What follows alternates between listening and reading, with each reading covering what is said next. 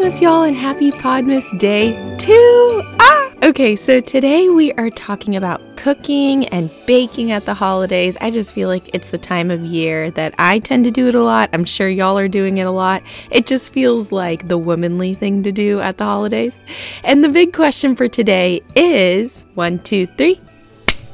And I just have to say that at my cookbook club, which we'll get into in a second, last night we were talking about like, oh, are you more of like a savory or sweet? And I just feel silly because I'm not I don't think I crave chocolate per se. That's not the type of dessert I would technically lean towards. But then it's not like I'm going to eat a bag of potato chips instead. I feel like I love a glass of wine, or there's certain times where I'm like, oh, I want a little bit of salty and sweet. But it's just interesting for me because as I try to bake or cook, Christopher loves my cooking, and I don't think I'm a good cook. I just think he is delighted in a home cooked meal and delighted in something that's fresh baked, a fresh baked good. And so my question for you is, do you think you're more of a cook or more of a baker? And I'm interested if you would pigeonhole your husband into either one of those two. I don't know if it's just silly of me to say, but I don't know how many baker husbands there are. If you have a baker husband, please let me know, because that would be amazing to have. I know that my husband is more of like the meat cook, like he does the grill, that type of stuff, but he loves a home cooked meal, and he came from a dad who is the cook of the family. And knowing that Christopher loves a home cooked meal, I just feel like I'm really working on honing in my cooking skills. So I think I'm going to go with a cook. But earlier I mentioned I joined a cookbook club, and I have actually mentioned about it on at least the podcast Instagram, and y'all have so many questions about it. It was really sweet. I got so many direct messages about, okay, so wait, how do I start a cookbook club? Like, can I be in your cookbook club? And ultimately, I had a friend reach out over the summer to ask if I wanted to join her in the creation of this club, and I couldn't type yes quicker. So what is a cookbook club?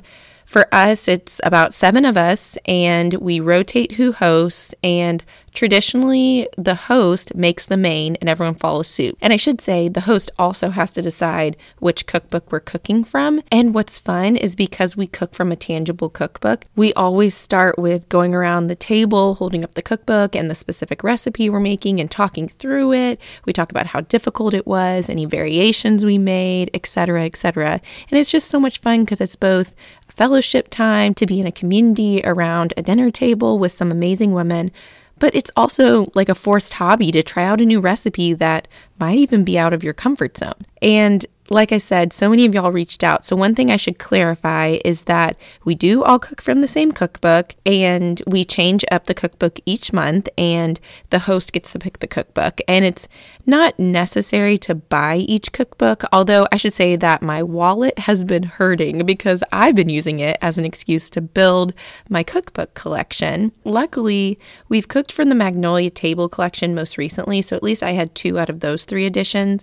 And because there's 7 of us and we all want to try like 1 or 2 recipes, it's becoming difficult because we are all of a sudden trying to have 14 dishes at the same setting. So some people have pivoted to less food and more cocktails or dessert, but it's always a full meal, and I always leave feeling full both in my heart and my belly.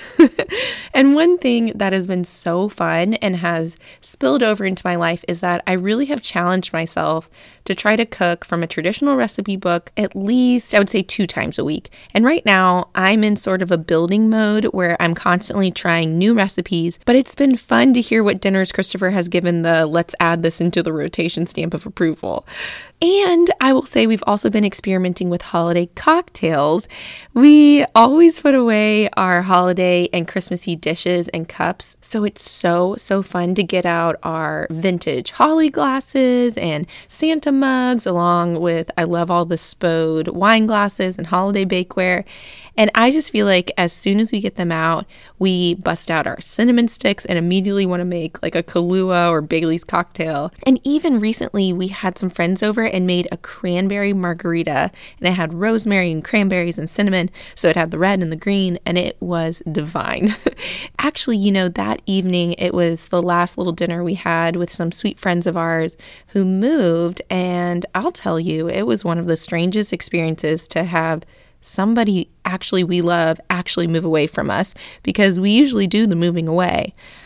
But I digress. I actually wanted to end today's talk with today's Devo focusing on two women who you might have heard many sermons about, and that's Mary and Martha. And my paraphrased version is that when Jesus visited these sisters in their home, that they handled his visit completely differently. Martha was super focused on the execution of a great visit by being hospitable and getting the food all perfect.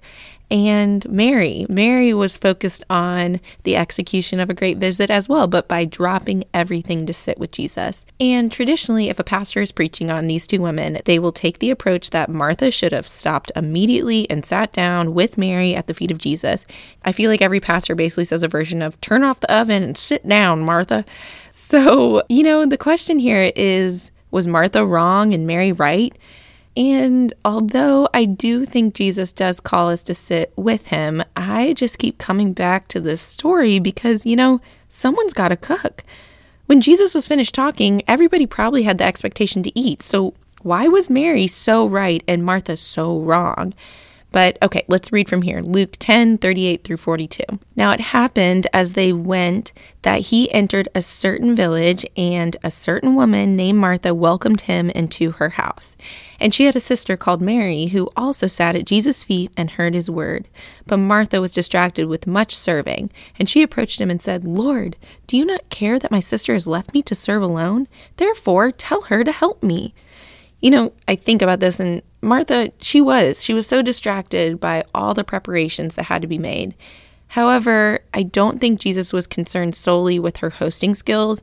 There was such an importance to him being there, and Martha should have considered this. I want to say that I would be Mary, that I would know that Jesus wasn't just a random guest coming into my home. And this is a big reminder that with Holy Spirit discernment, we must be okay with pausing as moms all the tasks that we have and prioritize the Lord's presence. It's hosting, or it could be daily chores, but the better choice is going to be to prioritize and listen to what the Lord is imparting in that moment and doing our best to avoid the trap of missing the better while getting caught up in the good. I heard someone say that handling the good was making Martha miss the better. And my sweet friend Ashley brought this up on a podcast a couple episodes ago about how important it is to have presence over projects. So, gals, I know that there's a long to-do list. I know someone has to cook, but I challenge you today, as I am also challenging myself, to be so in tune with the Holy Spirit's guidance that you don't miss the blessings all around you. That baby does need to get picked up. The car ride home with your elementary school kid is important. Your husband reaching for your hand while you watch a show is better than holding your phone. Yikes, that's for me. Prioritize presence over projects this season. So here's our Devo verse for today from Psalm 27:4. One thing have I asked of the Lord that I will seek after, that I may dwell in the house of the Lord all the days of my life, to gaze upon the beauty of the Lord and to inquire in his temple.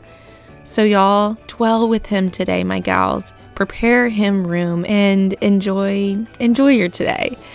Y'all, we will talk tomorrow on Podmas Day 3. I hope you enjoyed today's, and I just love this, and I love y'all. So Merry Christmas. Talk to y'all soon. Bye.